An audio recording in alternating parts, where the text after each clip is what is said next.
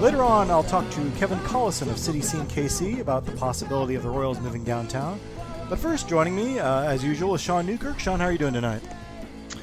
Good. I am not moving downtown. You're not moving downtown. You used to live downtown, didn't you? I did, yep. So you're moving out of downtown. The Royals might be moving downtown. So some might say you don't like the Royals? Yeah, that's how I would put it. That's the flow. Also joining us not downtown is Craig Brown. Craig, how are you doing tonight? I'm good, Max. Thanks for having me on. Yeah, well, it was a pretty big week of news for the Royals, considering they're way back in the standings. The big news, of course, was the announcement that the team is for sale and sold to local businessman John Sherman for $1 billion. The news was confirmed by the club on Friday, and the sale will be made official when the owners approve it in November, which should just be a formality at that point. Sherman is an entrepreneur who started two energy companies. He's not really a big headline maker, but he has reportedly been very instrumental in civic and philanthropic circles around Kansas City. He's a season ticket holder and a Royals fan, and he owns a 30% share of the Cleveland Indians, which he will have to sell that to own the Royals. So, Craig, the change of ownership brings a lot of uncertainty to Royals fans, I think. But you wrote last week that this turn of events is actually a good thing for the Royals. Can you explain a little bit why you think that, and what are you kind of expecting out of the Sherman era? Yeah, well, I mean, it's a pretty complicated issue, I think, Max. But it is a good thing. Just kind of based on David Glass's age, his what he's put into the team, especially at this point in the what I like to call the process 2.0. It kind of feels like it's time to get some new blood out of Kauffman Stadium. If that's the general manager, the manager, ownership, I think Royals fans in general are just kind of up for anything. We've had 20 years of David Glass, plenty of lows, a couple of really great highs, obviously. So it's been kind of a mixed bag. But I also kind of approached it as the fact that David Glass is selling the team to somebody and not passing it into the family, keeping it in the Glass family, Dan Glass in particular, I think is a really, really good thing for the city. I think that John Sherman, with his civic ties, with his philanthropic nature, the fact that he has created a couple of successful energy businesses from scratch, the fact that he is already a minority owner of the Indians, as you mentioned, so he kind of has quote unquote a little bit of hands-on experience, and they really talked him up in Cleveland as he was a minority owner, but he was he was involved, he is involved, and so I think that the Royals in Kansas City are really fortunate to have somebody like Sherman coming in.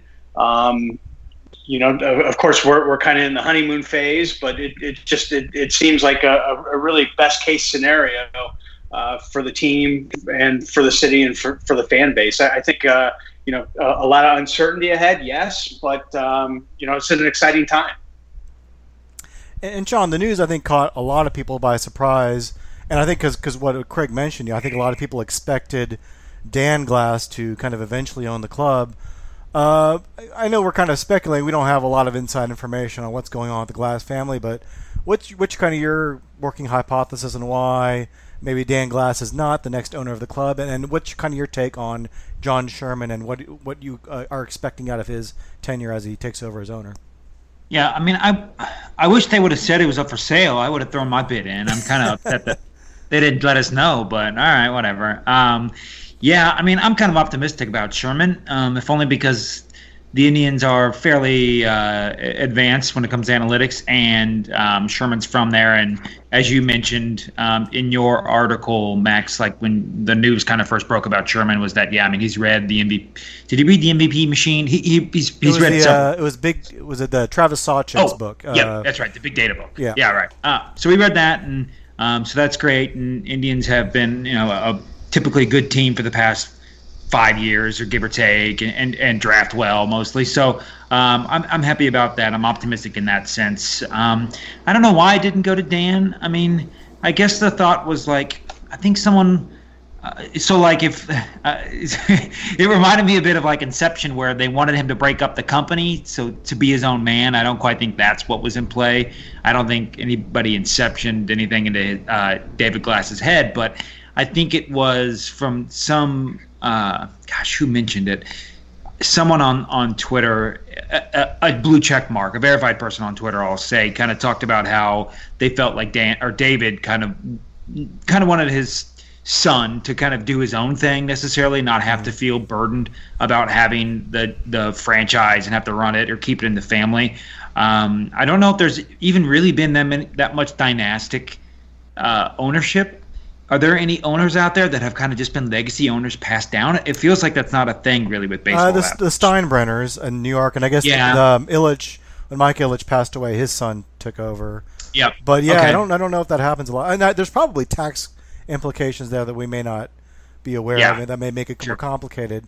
But yeah, I think there's a couple things. I think Sam Mellinger wrote that Glass was kind of seen as not Dan Glass was seen as not kind of up for the job, like he wasn't really ownership material, which his dad was a CEO of the biggest corporation in the world, Walmart, whereas Dan Glass, I think his business experience is like running a jewelry store and a video store and then working with the Royals, and he's worked a lot with the Royals for the last 20 years. Yeah, and on both the baseball operations and business side of it. I don't know how much he's really contributing or not. He may be contributing a lot. Maybe he's just kind of showing up and being like a Tommy boy in the office. But yeah, he's got experience with the team. So I was a little surprised.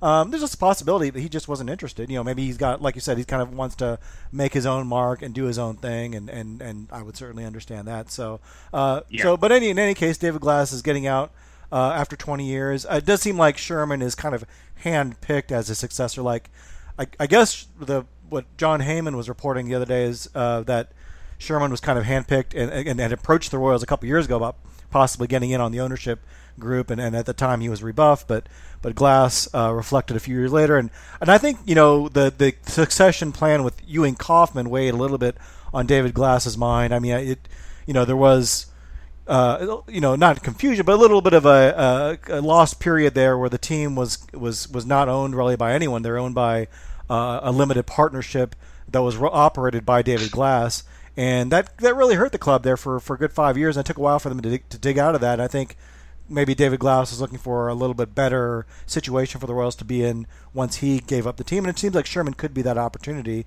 The future, like I said, does leave a lot of uncertainty. But I think one of the big uncertainties is where does this leave Dayton Moore? Certainly we've seen owners come in and maybe clean house, Craig. What are you kind of expecting with John Sherman and Dayton Moore? Is that a relationship that is going to continue going forward, or do you see Sherman maybe kind of bringing his own guy in there?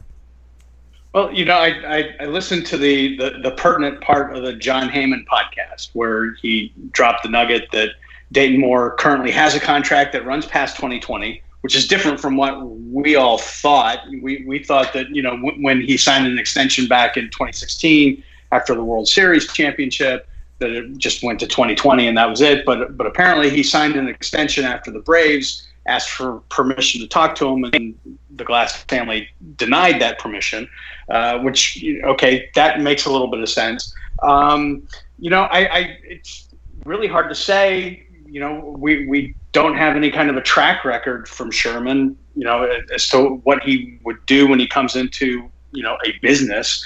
One thing that kind of popped into my mind is I'm sure that they know each other. I'm sure that they're acquainted, through some of the probably philanthropic, endeavors that they have each undertaken in Kansas City, because we know that Dayton Moore is very active in the community. And, what kind of makes sense, Sherman will probably want to bring in a lot of his own people, but, rapid change in this sort of situation never, really seems to make a lot of sense. It should probably be something kind of gradual. I can see a scenario, and I'm just spitballing here, that where, Dayton Moore gets a bump. He becomes, president, and then, that allows Sherman and his people, along with some input from Dayton Moore, the ability to pick a new general manager and new leadership in, the day-to-day operations of the club. It also gives Dayton the opportunity to move on, maybe if he wants to, and do something outside of baseball, or find another general manager job. I'm really I'm torn as to where it will go. I think though that at least in the short term, and so I'm talking a couple of years here, I think Dayton's still within some capacity. And I think that that's probably a good thing. I think we'll probably see an exodus of people for days when new ownership comes in, just people looking for other opportunities. We'll see some new blood brought in too, which is part of what makes it all exciting. We've kind of the Royals have been one of the most stable franchises in baseball. They've had the same owner for 20 plus years. General manager's been around for now like 13. Ned Yost has been managing the team 8-9 years. I mean, this team is just it's as stable as you can find in Major League Baseball. So Ned was kind of at the end of the line anyway.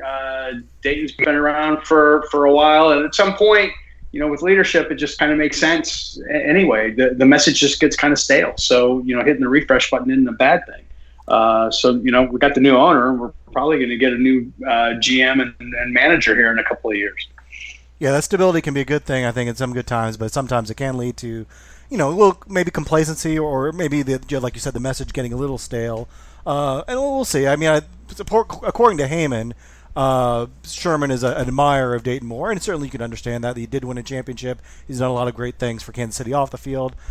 But Sean, I mean, what do you kind of make of this front office going forward? That we may see a situation where, with Miami, they didn't fire general manager Mike Hill, but they did fire a number of other front office executives, and there was a shakeup, definitely a big shakeup, and a big organizational shift in their philosophy.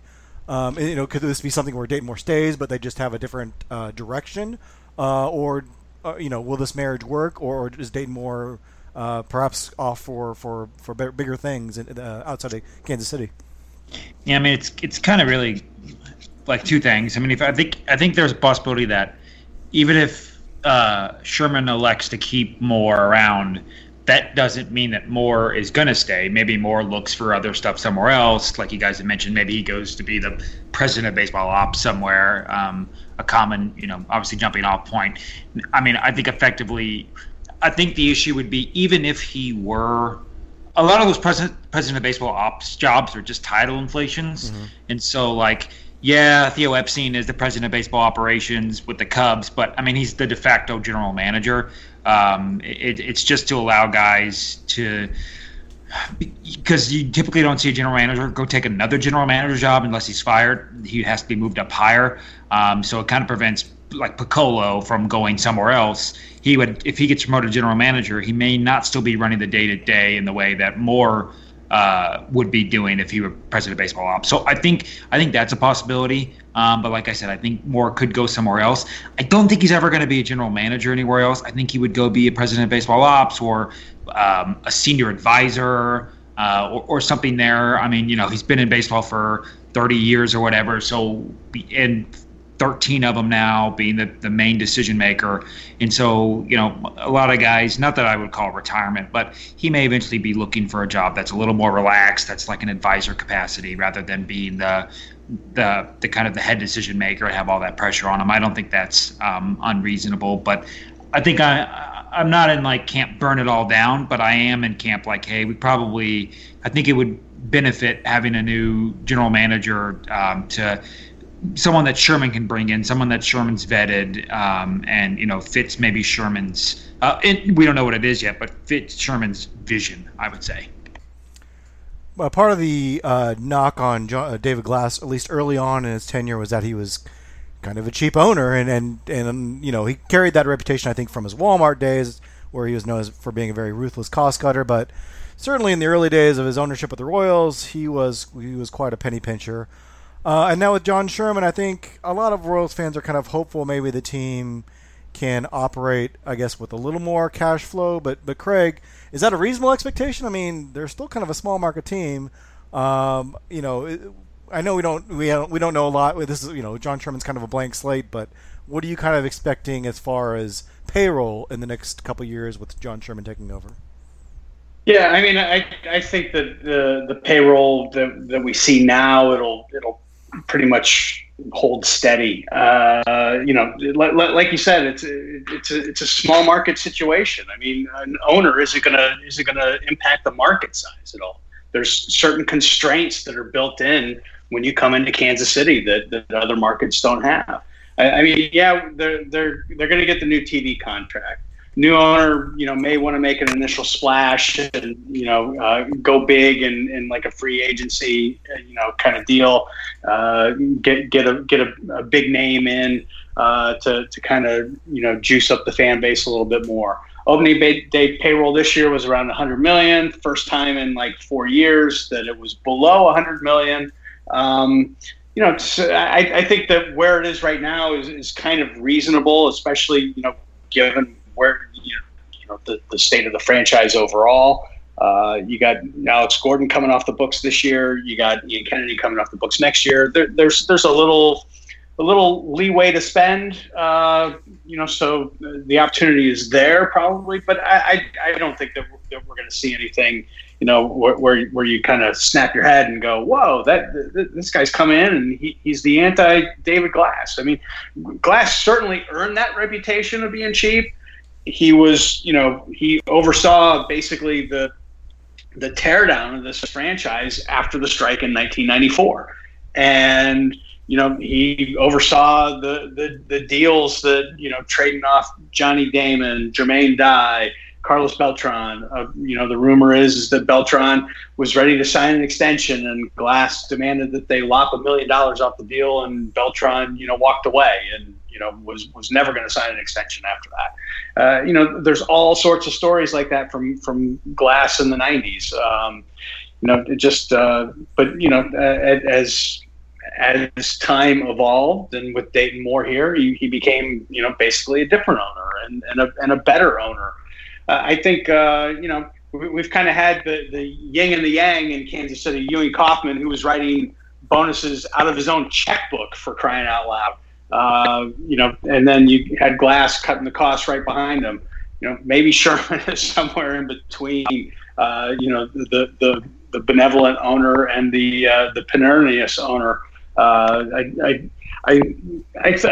But sorry, long answer, rambling here.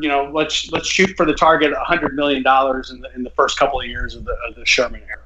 I'm curious too. I mean, I know we don't know much about his ownership group. I mean, he's not, as far as I know, he's not a billionaire. Like, he's not one of the wealthiest people in America. He's a very, very, very rich man. Like, he's a man of means, and I'm sure he's a millionaire several times over. But he's not necessarily like Jeff Bezos, who's walking in with just like billions of dollars. And a lot of times in these kind of deals, when new ownerships take over, they take on some debt. I mean, because they've borrowed to come up with the capital to buy this team. The Padres ownership team, I think, they took over, I think, 4 or 5 years ago, and they just talked about this past off season how they just paid off their debt, which is why they were able to be a little more aggressive in free agency this year and get Eric Hosmer and Manny Machado. And so sometimes that can hamper a team's ability. I mean, I think we're seeing that in Miami a lot. They were I think they took on a lot of debt to buy that team. And so that could end up impacting the deal. We could see this team maybe operate with a lower payroll, which they were going to do anyway, I think, because they're rebuilding. But that's kind of fortunate for the ownership group because they don't have to plunge a lot of money into player personnel for the first couple of years. So I think I'm with you. $100 million is probably their break-even point. I would expect to see that more when they are kind of back at the competitive level. But he's coming from the Indians, who aren't exactly a team that spends a lot of money on free agents. They're a team that's more than willing to let guys leave via free agency or trade guys before they hit free agency.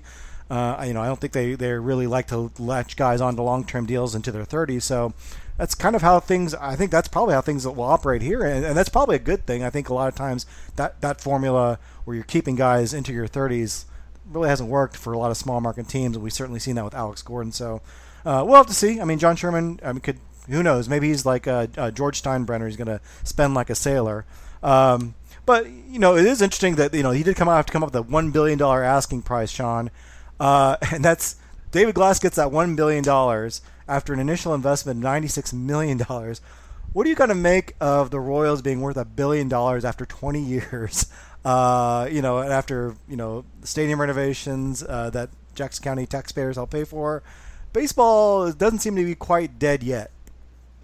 Yeah, and I was thinking about it too when you asked about why Dan, why David Glass is going to sell and not go to Dan. But if you think of it from kind of a prototypical investment standpoint, I mean, he bought it for 96, sold it for, let's call it $1 billion even. I mean, whatever that is, that's a 900% or more return. And it's that's pretty good. I mean, any investment that you make, you would love to, get a 10 bagger on it and cash out. So I think that might be part of it too. It's not necessarily just let's sell. I don't want to pass it down. It could just be okay, you know what? I mean, these are business guys. They scored 10x return on it. It might just be okay, let's sell. That's great. Let's go invest somewhere else and figure out where to go. And not that it was a pure investment to them, obviously, but from just a pure price return standpoint, as we would call it, they did well. Then they've got all those dividends they paid themselves throughout the year. So $1 billion is really nice to have, yeah. And I mean, so they've done well, and in their total return, I mean, all the money they paid themselves throughout the years too has been great, I'm sure. So yeah, I mean, it's not bad. I would recommend anybody, if they can own a sports franchise, I think they should, except for the T-Bones. Do not own the T-Bones. Yeah, the T-Bones. Well, I guess speaking of stadium issues, the Royals, the sale of the Royals to Sherman has kind of reignited talk of the Royals moving downtown. I'm going to talk a little bit about that with Kevin Collison, who's followed a lot of downtown news before. But I did kind of want to get your guys' reactions to the possibility. The Royals do have a lease through 2030, so they're going to stay at Kauffman Stadium for a while, but they're going to probably have these kind of talks about, okay, what do we do beyond that in the next couple of years? Craig, what's kind of your thought about the Royals possibly moving downtown? Is that something that could work here in Kansas City? What do you want to see out of the Royals in the next decade? Yeah, I do think that it could work downtown. I saw Kevin's article about the East Village is a place where they're targeting. They cited it's on the east side of the Loop, kind of easy to get off the highways and to get into downtown and get out. The thing that really kind of struck me when I looked at the image that was along with Kevin's article, if you position a ballpark on the east side of downtown, it's going to look out at a highway, which is what it's looking out at right now. I mean, if you align the park correctly. So, to me, part of the allure of being downtown is having that skyline and all that, beyond the outfield fence. I just thought that was kind of interesting, that's where they were kind of focusing on. Again, you put a winning product on the field, it doesn't matter where that stadium is. I know that, a lot of people have an attachment to Kauffman. I'm not a romanticist on the stadium by any stretch of the imagination. I mean, I think that they kind of destroyed any kind of old feel of the stadium when they put in the whatever the outfield extravaganza is out there right now.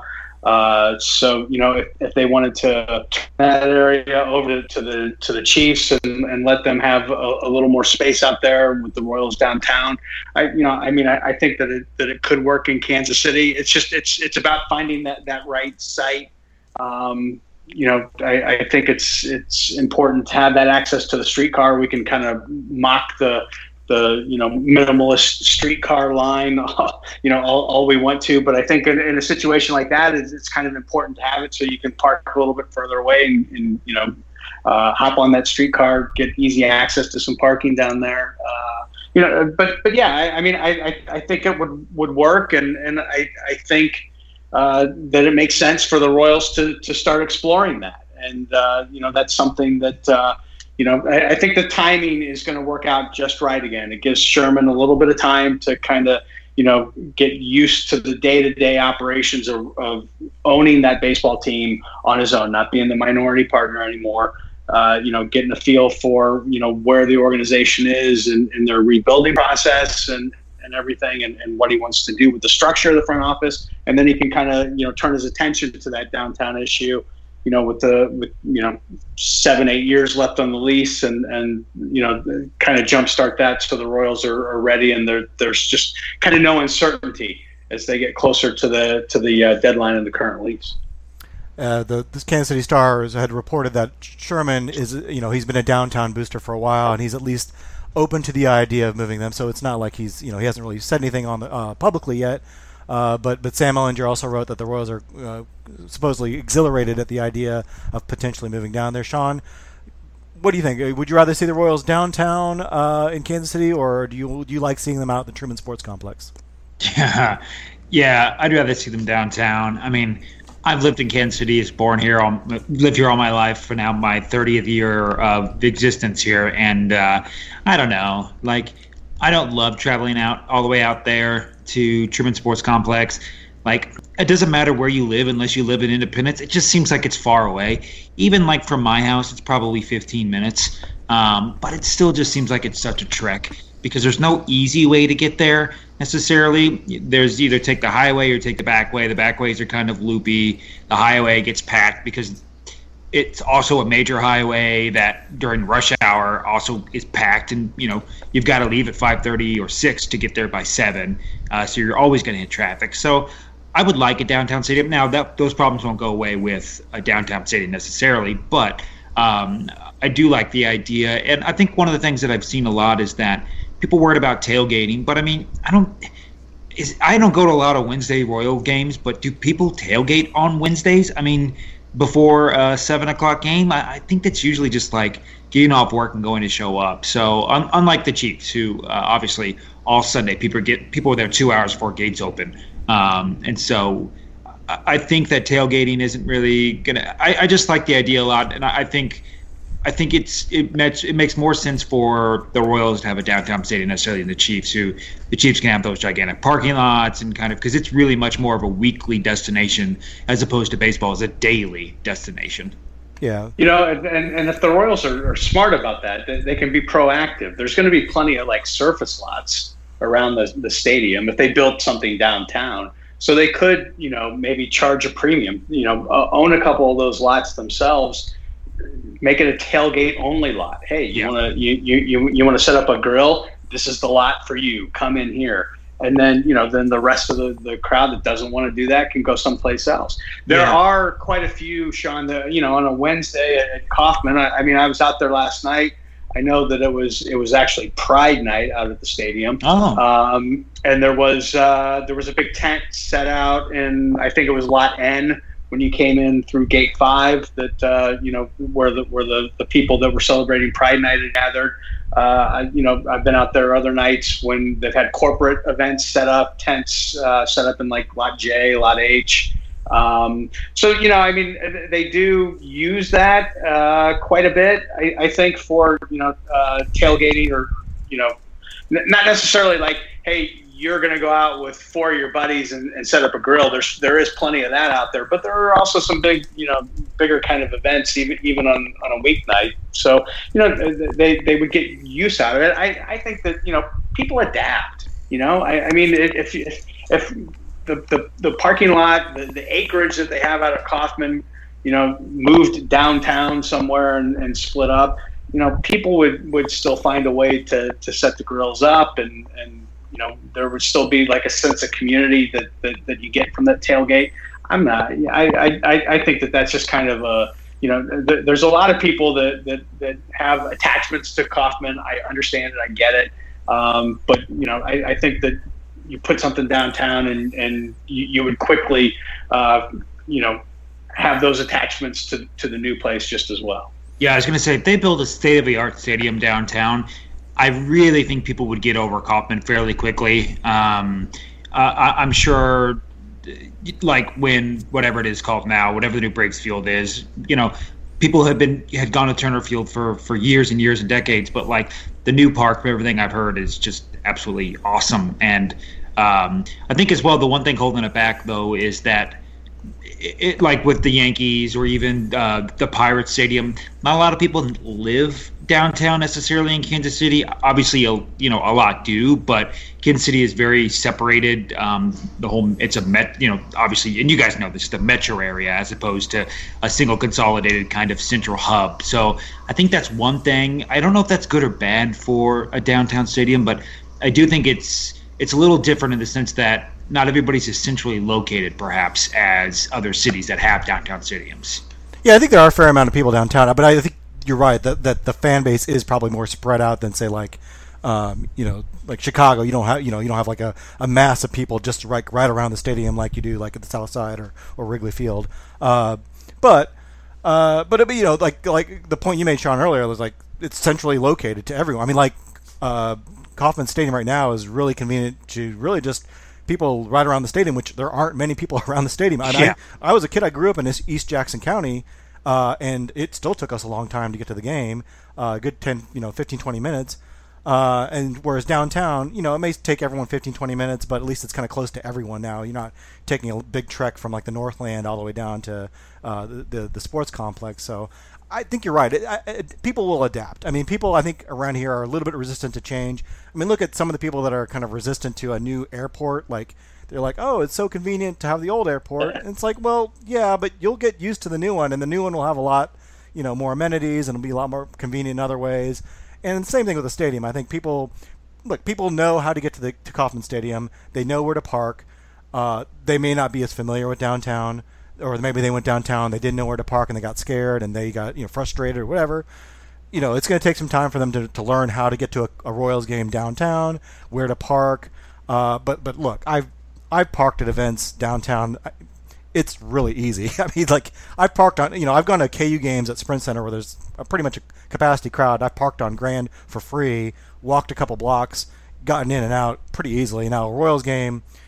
A lot of Royals games won't have more people than that, but the few Royals games that do, I mean, it may be a little bit hard to get out, but you know what? It's not that easy to get out of Truman Sports Complex when there's 30,000 people there. I mean, after one of the World Series games, I sat there for like an hour and a half trying to get out. I mean, people kind of overstate the parking and traffic issue downtown and understate the parking and traffic issue at Kauffman Stadium.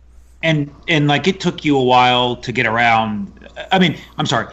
For the KU game, you were able to you found it fairly easy, and this is when that area is not set up to necessarily capacitate that, as opposed to when if they do move a stadium downtown, they'll set it up to be much more friendlier. So they'll almost certainly have a parking garage like attached to the stadium.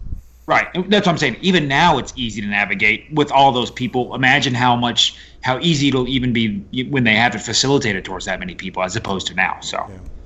Well, we'll see what ends up. I mean, I'm sure we got several years and a lot of debates before anything really comes to fruition. But it is kind of something to keep an eye on for the future. Hey, here's a prop. Wait. I got a prop bet I just thought of.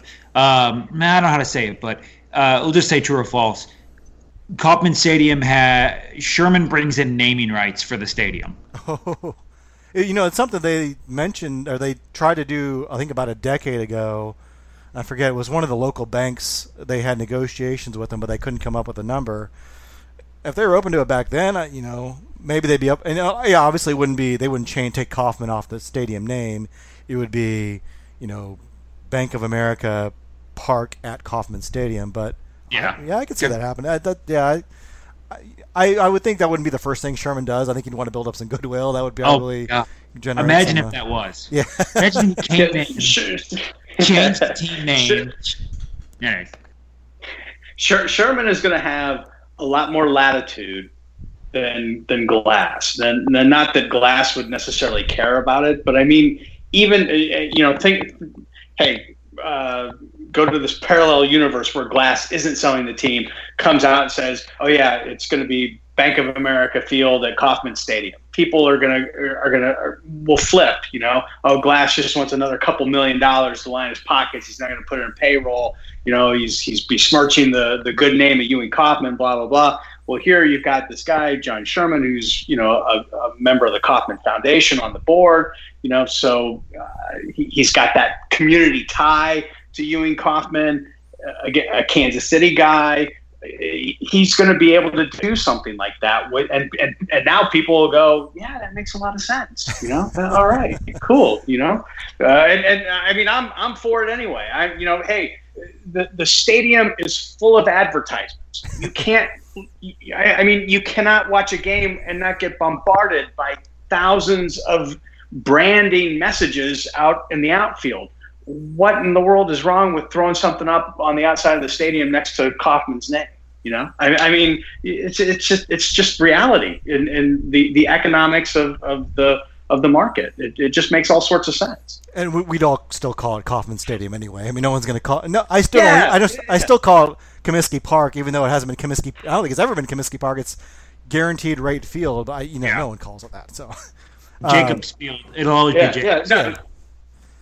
It's always going to be the K. Well, you tried to touch upon kind of David Glass and how we're going to remember him. I did want to talk a little bit about his legacy. Certainly, a wide-ranging legacy of, like, we had the early years. We talked about, scrimping over $1 million for Carlos Beltran. But then you also have the championship. Craig, what do you think is going to be the legacy of David Glass when we're looking back on his, ownership 10, 20 years from now? Well, I mean, as we move further away from that, it'll be, I think that people will and probably should focus more on the good times than the bad. It's really complicated, and I think it's impossible to actually cover, here. I've been kind of, kicking some ideas around that I'd like to put, down on the electronic paper and push out onto the site. But, I think,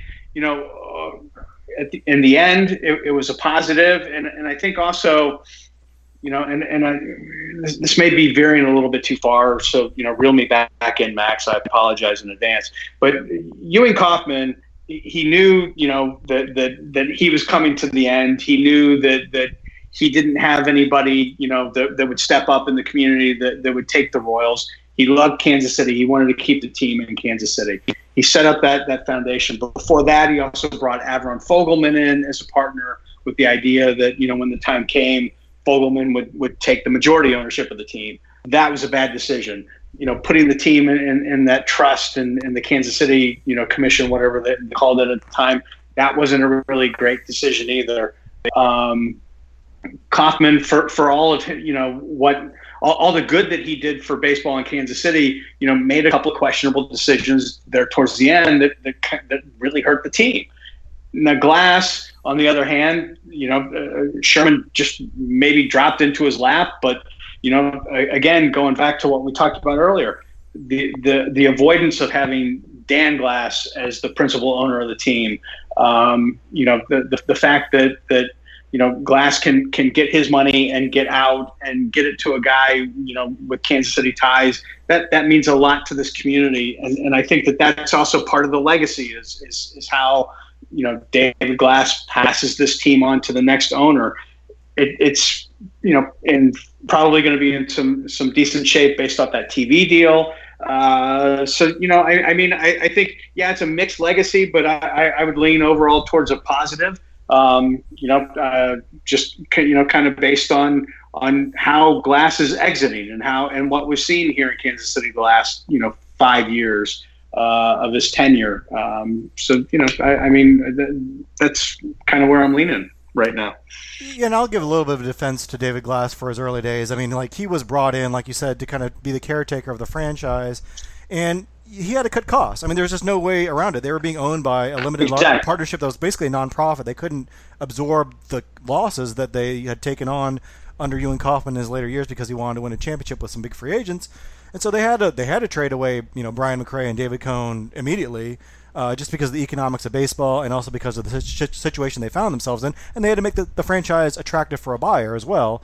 And so and even when he did take over the club, and remember he was one of the only ones that didn't kind of lowball with an offer. Lamar Hunt and George Brett's group kind of came in and offered really lowball offers on the club.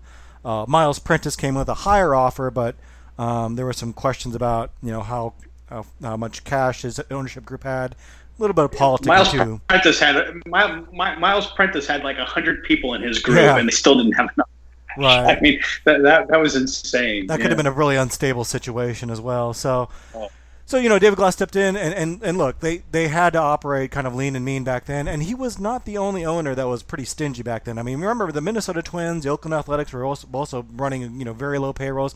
The Athletics have continued to really run low payrolls, for the last 20 years. The Rays since then have run, very low payrolls. The Pirates as well. So he's certainly not, the only one kind of being, cheap. And it's, to his credit, he did, increase payroll when the team did get competitive.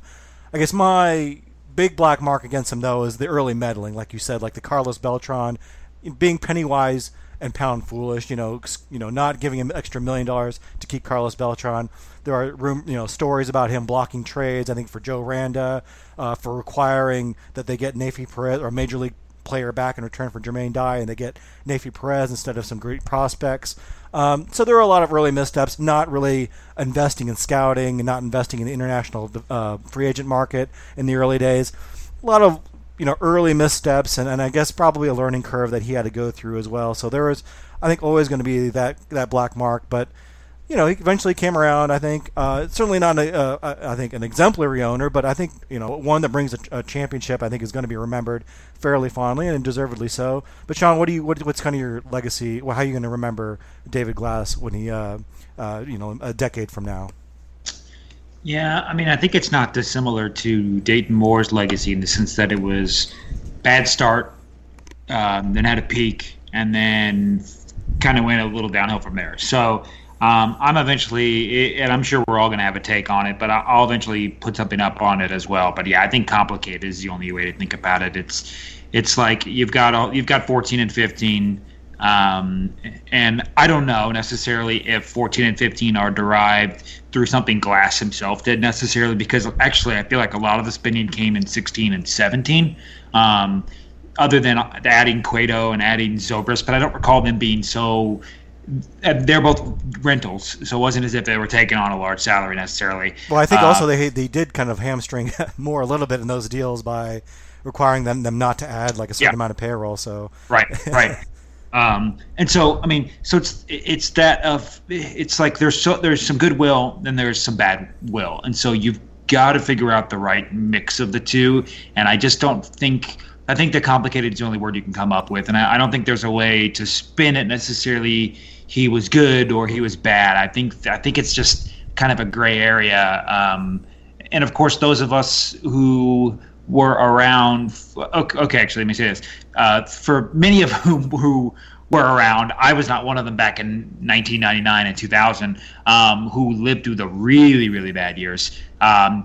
They could choose to not necessarily forget about that, but they could be like, oh, we had to suffer that to get to just the good. And there's some folks who've only been around for, the quote unquote good.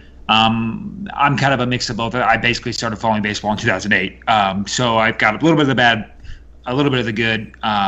So I think it just depends on when you started following them and, which side of the coin you want to follow, because you've got good and you've got bad. And depending on how long you've been following, you could have more good or more bad. So it's really complicated. It's not like maybe when Kauffman was there and Kauffman had a lot of good and you kind of felt like you had an altruistic owner. I think Glass was anything but altruistic. But still, the Royals won the World Series under his tenure. So, it's just so much complexity to it, I think. Yeah, the Allard Baird years are still seared into my memory like a bad nightmare, so I don't think I'm ever going to forget those years and some of the trials that we had to go through. But yeah, it'll be interesting to see what his legacy is. I think, the image of him holding that championship trophy, that's just probably going to endure. Because, even though there was some bad image of him early on, he was kind of a vacant landlord. I mean, he wasn't really at the stadium. He wasn't really a fixture at the stadium. It was more behind the scenes stuff. And so the visual we have of him is him holding that championship trophy and saying losing is for losers, and those are good times. And I think that's probably how he'll be remembered. Max, when I saw that, I thought I was tripping acid. Yeah. I mean, that was one of the most surreal things. David Glass holding that trophy and saying that blew my mind. One of the funniest things every year is seeing the owner doff a championship T-shirt over his dress shirt and then like at a championship a hat, and then players pouring champagne on. I love it's just like one of the most unintentionally hilarious moments of the year for me. It's just funny to see. Well, I have you guys. We'll kind of wrap up the ownership talk. I just did want to talk about some odds and ends from this week. Sean, the Royals picked up Ryan McBroom from the Yankees, a first baseman. Acquired him for cash considerations. I know you may be saying that the July trade deadline is over, but you're still allowed to trade minor leaguers not on the 40-man roster. The Royal he hit .315 with 26 home runs for AAA Scranton this year. He's 27 years old. The Royals did add him to the Major League roster this week.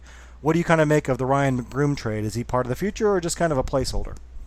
Yeah, I mean, it's one of those where I was thinking about it like, okay, on the one hand, he came from the Yankees. The Yankees are really known for these guys, Luke Voit, Mike Ford, not really necessarily Greg Bird, but they've got these guys that they can just kind of find. They go, Gio Urshela, or I guess he came from the – anyway, they've done a really good job of finding these guys that are just randos that go, oh, hey, this guy's a 120 WRC plus hitter in the major leagues. My only concern is that they didn't want him, and so maybe this isn't one of those guys. And it wasn't like with Nick Solak and the Rays, where the Rays were like, we have too many of these like probably good hitting middle infielders. We have 9 of them, so we were just going to not protect them anyway. So let's get a useful piece back in Fairbanks. So I'm kind of half like, oh, okay, this is good, and we've seen these guys do well. Like I said, Luke Voit, Mike Ford, but then again, the Yankees didn't want him, so I think that says something if the team that's really good about this kind of stuff doesn't want him. And so it's interesting, at least. I mean, I still think I'd rather go O'Hearn, but it doesn't seem to be that he's necessarily taking play time away from O'Hearn. But I don't know. I think it's interesting. I don't think he's a piece of the future. It's tough to be a first base kind of only guy. I think he's played a little outfield, but it's tough to kind of be his profile unless you can really, really hit. And I don't know. It's tough to expect guys to really, really hit necessarily. So, well, I think the reason the Yankees didn't want him, one of the reasons is probably his age, but also and he's blocked by Luke Voit. But he had to be protected from the Rule 5 draft, and rather than lose him for nothing, they decided to give him to the Royals for cash consideration. And I think one of the advantages the Royals have is they have a lot of 40-man roster spots. They could probably, get rid of a lot of guys this offseason and open up some spots. And there are some teams up against kind of they've got a lot of guys they need to either add to their 40-man roster or perhaps trade. And so I think the Royals should be taking advantage of that. There's a lot of really deep organizations and some of that excess talent. The Royals should probably look to pick up some of that. So I agree with you. I think Broom's kind of interesting in that he's got good pop. Of course, everyone had good pop in AAA this year, but right-handed bat who has increased his walk rate a little bit. Give him a chance. We'll see. See what you can get out of him. Right-handed bat, but left-handed fielder, right? Which is it's a rarity. Yeah. So love it. Yeah, I love that. September call-ups, Craig. We saw some players come back. Danny Duffy, Adalberto Mondesi, Cam Gallagher, Jesse Hahn, who I'm sure a lot of people listening had forgotten about, but he made his Royals debut this week. A year and a half after being acquired from the Athletics. The Royals also brought back Heath Fillmyer, and they also brought up Gabe Spire and Eric Mejia. Spire is a left-handed pitcher they got from the Diamondbacks last year for John Jay, and Mejia is a infielder they got from the Dodgers a couple of years back in the Scott Alexander, Joaquim Soria deal. Are you surprised at all by the call-ups that were called up and the guys that weren't called up, or is this kind of what you were expecting? I mean, the guys that they called up, make sense to me. I'm really kind of interested in Gabe Spire, just based on what we saw from his one appearance on Thursday afternoon out of the stadium. That was a nice major league debut. Also, really intrigued by him, as you mentioned, coming over in the John Jay deal. It would be nice to be able to get something out of that deal, especially since they lost, Luciano to the Jays in the Rule 5 draft last winter. And of course the omission that everyone's talking about is Lovelady. I just kind of think that, the Royals, saw, what he could do at the major league level. He pitched, I don't know what, how much did he pitch this year for them? I mean, he had a couple of cups of coffee, I know. So, 20 innings, not super impressive. It's an opportunity now, just not bringing him up at this point where they have more opportunities to go around for like a Hahn, a Spire, these types of guys that they haven't had that opportunity to look at. Hahn, of course, is interesting as well, coming back from that injury. I mean, I like stories like that. I'm kind of a sucker for that. The dude hasn't pitched for 2 years and is back in the big leagues. So guys like that, you really kind of pull for and hope that he can come back and make an impact, not just because you're a fan of the Royals, but just because you're a fan of guys that work their butts off, after injury to try and get back to the highest level that they can. So, overall, all kind of makes sense to me. Well, yeah, I think the Lovelady fact that he wasn't called up was a little surprising. The Royals said that he, I guess, needed more seasoning, which is kind of a vague way to, I guess, say that he didn't really pitch well when he was up here. But Sean, I think you kind of pointed out he was rather unlucky in some of his last couple outings. He was giving up runs, though. So what did you kind of make of Richard Lovelady this season?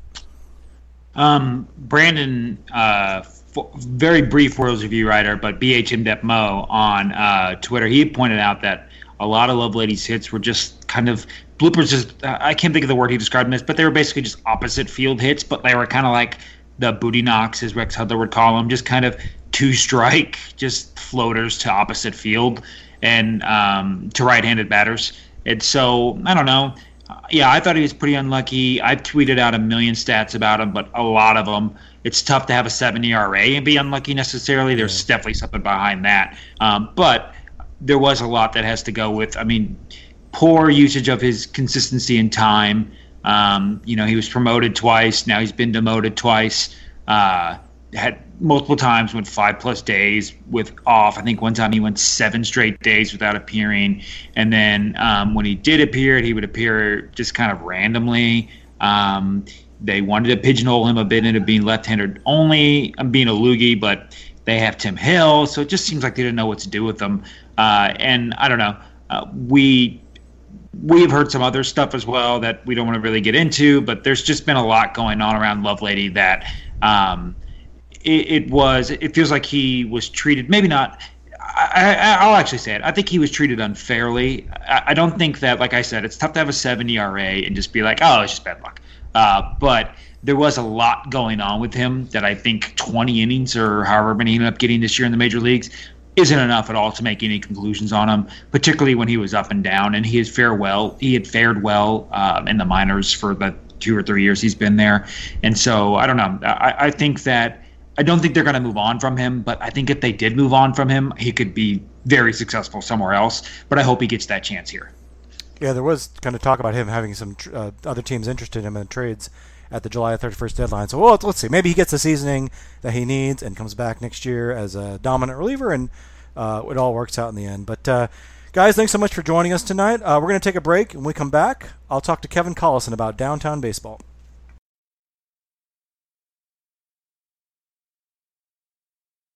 Joining me now is Kevin Collison. Kevin was a writer for the Kansas City Star for 14 years, covering downtown development news, and he's the founder and writer of City Scene KC, a valuable resource for keeping up with Kansas City downtown news, which you can read at cityscenekc.com. Kevin, thanks so much for being on the show. Thanks, Max. Glad to be with you. Well, the Royals have a new owner in John Sherman. Of course, that still has yet to be approved by Major League Baseball, but that should be a formality. But the ownership sale has renewed talk that they could eventually move downtown when their lease at the Truman Sports Complex expires in 2031. Sam Ellinger at the Kansas City Star reported that the Royals are, quote, exhilarated at the possibility of moving downtown, and John Sherman is said to be a big downtown booster who is likely to at least consider the option. Now, when this topic comes up, I think for a lot of our fans, I think some people are excited about downtown baseball, but some people ask, why should the Royals move downtown? Kauffman Stadium's great. I love the location. So can you kind of make the case for those that are for downtown baseball? What's kind of the case for moving the Royals downtown? Well, the biggest argument is that in cities where downtown ballparks have been built over the past 20 years, and that's by far the majority of major league franchises, they've not only benefited the teams in terms of greater weekday attendance and greater corporate sponsorship, but they've done a tremendous amount of spin-off redevelopment. Anybody that's been to Denver, for example, a city I'm familiar with, after Coors Field opened up in the Lodo area of Denver, there was just an explosion of new bars and restaurants and even apartments, because people like to live near ballparks, has taken over that whole area of Denver. And when you go to a game day at Coors Field, you could easily spend a couple of hours hanging out with your fellow baseball fans at bars and restaurants, and even just street parties getting ready for the game. And it creates that great energy. So it not only, boosts people's enthusiasm about the team, but it also does so much to encourage more private investment and, and helping the overall revitalization of the downtowns where ballparks have been going. And we hear a lot about the economic development, and it sounds like there's been some debate about, how much development these stadiums, create in a city. Can you talk a little bit about, what's the I guess true measure of the economic development that these stadiums produce? Is it more that it concentrates it in certain areas? Well, I don't know of any objective studies that show these things.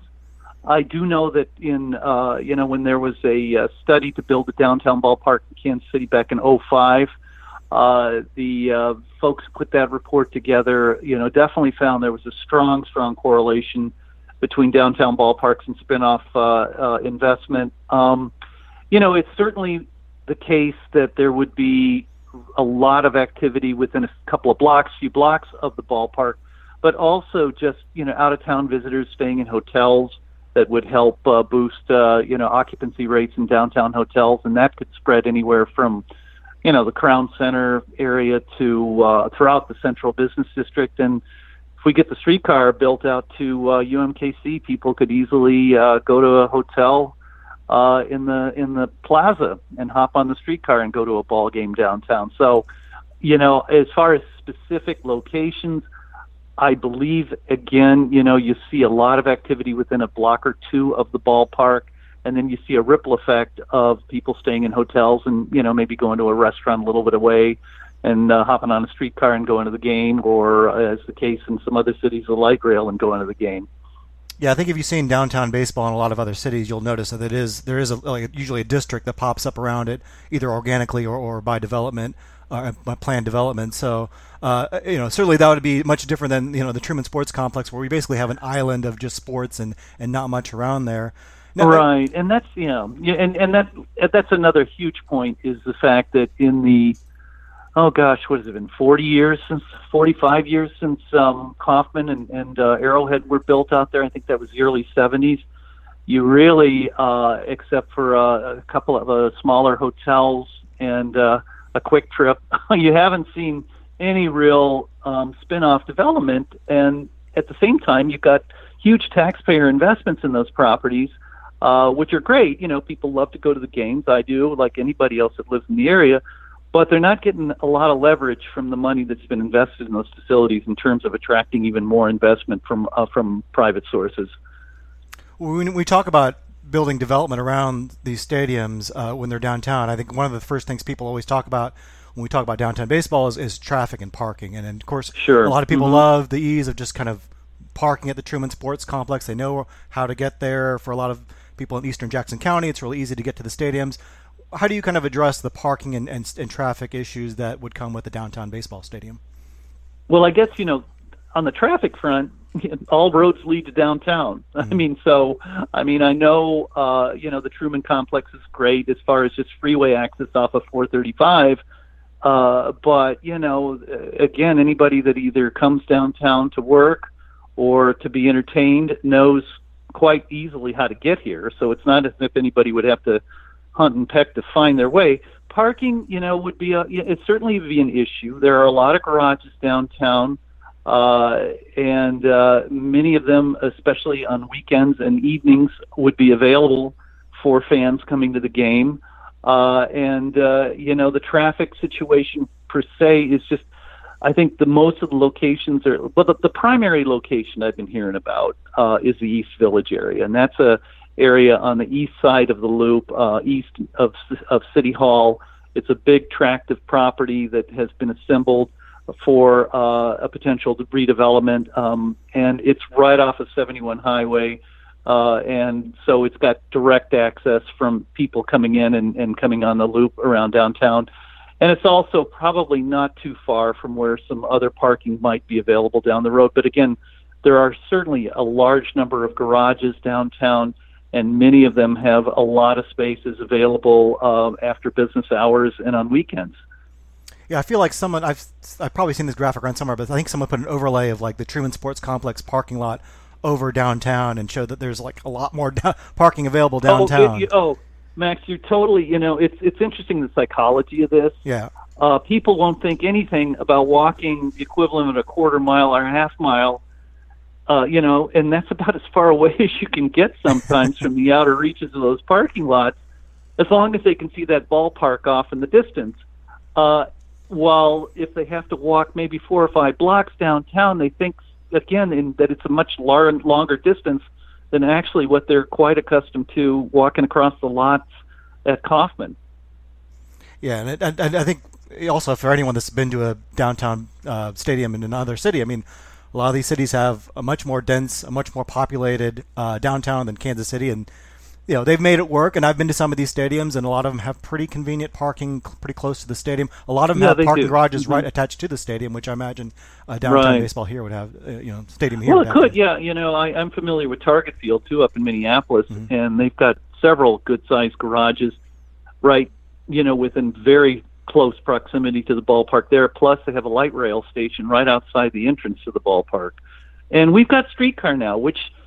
That's a significant change from what was the case downtown back in 2005 when they made the first big push to try to get a ballpark. And that, as anybody who uses it, it's a great way to get around greater downtown, currently from Union Station all the way down to River Market. So you could easily park anywhere along that streetcar line and just hop on the streetcar and have fairly good access.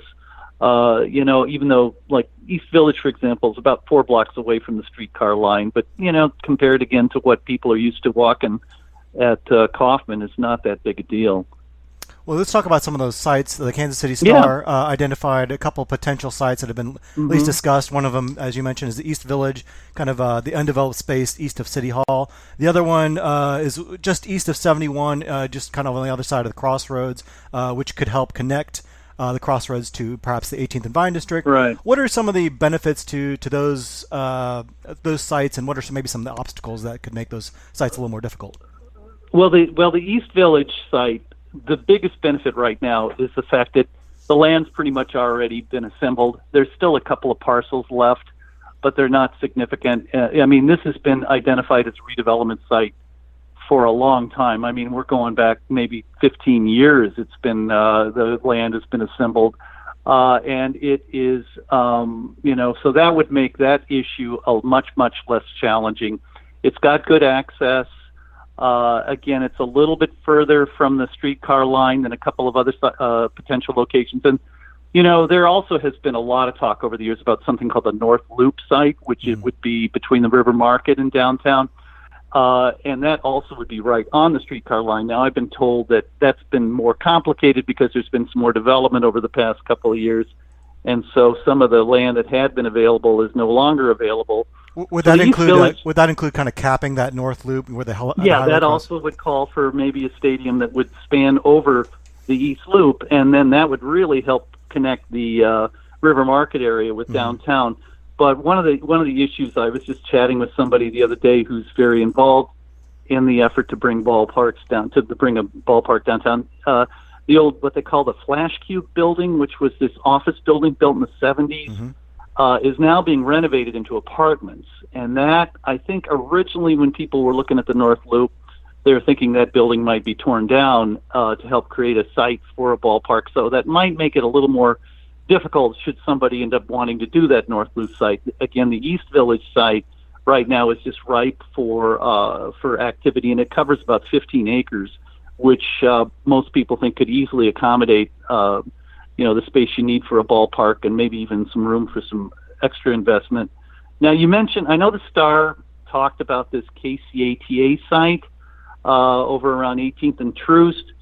I got to tell you, the people I have talked to who are in the know don't really think that's a viable option. They hadn't even really heard about it being discussed. So I don't know where the Star got that information, but I'm not hearing that as being in the mix of what's being discussed these days.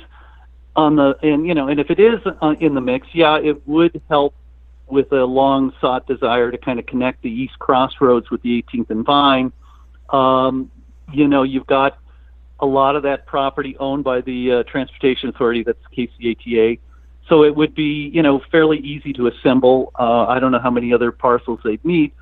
The other obstacle, though, would be it is really far from the streetcar line, and it's pretty much of a haul from the Power and Light District and some of these other places that you really want to see. Hopefully a ballpark with, another benefit of bringing more people downtown for entertainment, would be to actually improve the revenue streams at the Power and Light District and take more advantage of the major city investment that has gone into that place.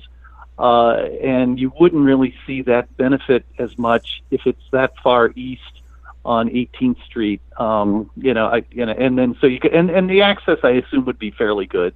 And you do have, potentially people going to 18th and Vine, which has always been geared to being an entertainment zone, not anything like the Power and Light District, but, maybe it would help boost the city investment in that area. But again, I haven't heard anybody in the know, both with the city and with some of the private folks involved, that have talked about that as a potential location. And there is another venture that's been proposed for that area called the Keystone Innovation District. They've got the people behind that whole thing, and it's kind of a type of a business incubator, et cetera, for entrepreneurs, are in discussions, and they've got a development agreement right now with the KCATA for the block there at 18th and Troost. They haven't made a lot of progress yet towards actually getting money raised for this. So that land may end up becoming available, but right now, again, I have not heard of that as being, a real strong contender for this potential ballpark. Yeah, I have to admit that site seemed to kind of appeal to me just as a way to kind of inject some life in a way I think is kind of an undervalued asset there, and also it ties into baseball and history with the Negro League Baseball Museum being there. But there may be a lot of other variables in play there. One other interesting site. And it all kind of depends on how things move with Jackson County, which, is not exactly predictable. There are folks who look at the site of the Jackson County Jail, and there's a parking lot there, and all of this is right next door to the Sprint Center as a potential ballpark site. And there's also a state office building in there that, maybe if the state of Missouri ever wanted to get involved in helping the city with this, could provide that land. That would be a site that would be right in the heart of things. I mean, again, right next to the Sprint Center, and of course close to the Power and Light District and all the other bars and restaurants that have popped up in the Central Business District. But the wild card is just whether Jackson County, number one, whether they finally pull the trigger on building a new jail and moving out of that current place, and also whether they want to be involved in assisting with the downtown ballpark. And of course, because they've got a vested interest in the Royals staying out there where they are at the Truman Sports Complex. However, if a new owner of the Royals says, I really want to do this, and if Jackson County still wants to be a player, maybe they'd want to sign on, and they would have a great chunk of real estate that they could provide for a potential ballpark. I did want to touch upon the politics of it a little bit. I mean, we've got a lot of moving parts. You've got Jackson County. You've got the state of Missouri. The Kansas City Star advocated a bi-state approach, which we know that's been very difficult in the past. Right. Current Mayor Quinton Lucas said during the campaign that, quote, we need a new downtown baseball stadium like I need a new Maserati. It'd be cool to have, but I don't have the money. So, maybe that was just campaign rhetoric. What's your kind of take on the politics here?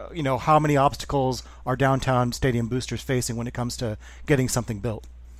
Well, politics, it's, in terms of Jackson County and whether they would be willing to participate in a conversation that clearly would diminish their control they've got right now over the Royals and the Chiefs. And of course, you can't forget that, when the lease expires out at the Truman Sports Complex, it's not just the Royals that are in play, it's Chiefs. I mean, they've got a deal where they're simultaneous.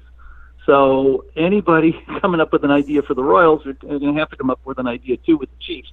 Of course, that would be maybe easier if the Chiefs wanted to build a new stadium out there, and then they could knock down Kauffman and have even more room to play with out there. But, now we're really speculating. But, I think, Mayor Lucas was interviewed before we knew there was going to be a new owner for the Royals. And so I think the world has changed significantly by John Sherman suddenly becoming, the new owner. And I'm sure the city would be more than willing to consider this idea, and they certainly don't want to foot the entire bill. And there's going to be obviously a big push to try to get as much private money invested in this as possible, which actually is another interesting benefit with that East Village site. It's located in what they call a federal opportunity zone. I think that's the right term for it. It was a program that was enacted in the last tax bill, which basically sets aside areas in distressed parts of cities where people can develop there and get major tax breaks from the federal government.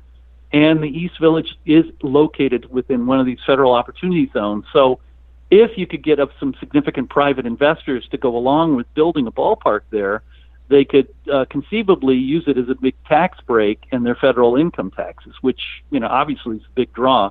So really, the politics of it would be, a lot of it would have to do with, Jackson County A being willing to play ball, to use a tired cliche, and also, whether you could, the Royals themselves could overcome some of the potential blowback from fans who really do enjoy Kauffman and the suburban setting it has and the ease of getting in and out to some of the very things you mentioned. I mean, one of the reasons I hear David Glass backed out back in 2005 was he heard from season ticket holders they just didn't want to do the move. So I don't know how the Royals handle those internal politics, but I do think that the city and the county, if an attractive deal was put together that would involve significant public-private partnership, I think it's quite doable, especially if you have an owner who will still wait to hear from, because I don't think Mr. Sherman has been quoted by anybody as saying what his preference would be. I think if the owner does come out and support, it'd be a pretty powerful phenomenon, especially when you can show people both the benefits to the team and to the city for a relocation to downtown. Yeah, it seems like we're in the very early stages if this happens at all. And you're right, well, Sherman hasn't said anything. He hasn't said anything, but he's a new guy who's familiar with how downtown ballpark can work in a place like Cleveland, because he's got a big ownership stake in the Cleveland Indians, so he knows how it works. And from everything I've heard and read, he's very much a civic booster.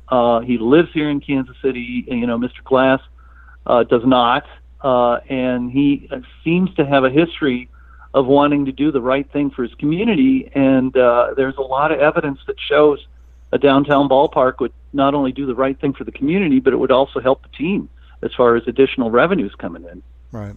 So, I know we're really early on, but what if you were to guess 15 years from now, we're taking in a Royals game, what are the odds that Royals game will be downtown, if you had to kind of put a number on it? I think the odds are very high that in 15 years, if I'm still kicking, I'll be able to hop on a streetcar from where I live near the plaza and go to a ball game in downtown Kansas City. I think Mr. Sherman coming on board suddenly tilted the balance away from staying put at Kauffman. And people have to remember, there's going to have to be a huge amount of money put into building a new stadium out at the Truman Complex, because I doubt, and this is personal, but I doubt the Royals are going to go for another reboot of that facility after it's going to be 60-plus years old by then. So we're going to have to pay a lot of money to keep the Royals here, whether it's going to be downtown or out there at 435 and 70. So I'm betting the economics and the benefits of a downtown ballpark are going to, and a new owner, are going to tilt the balance towards downtown. Well, I think we're certainly embarking on a really interesting era of Royals baseball, and we'll have to see what happens with the team. Yeah. Mm-hmm. Well, it's nice to be, because I mean, it just you can definitely feel the fresh air coming in right now as far as thinking about the team and its place in the community. And so it is exciting. Yeah, I think our fans are definitely excited, especially on our side. I think they're just waiting to see what John Sherman says and does, and no matter what he does, I think it's going to be very different and very interesting. So, but Kevin Collison, this has been a very illuminating conversation. I want to thank you so much for being on the show. Oh, this has been great fun, Max. I appreciate it and enjoyed the conversation. Well, that will do it for this show. Many thanks to Sean Newkirk and Craig Brown, as well as our guest Kevin Collison for being on the show. And thanks to all the readers and listeners at Royals Review, and we'll talk to you next time.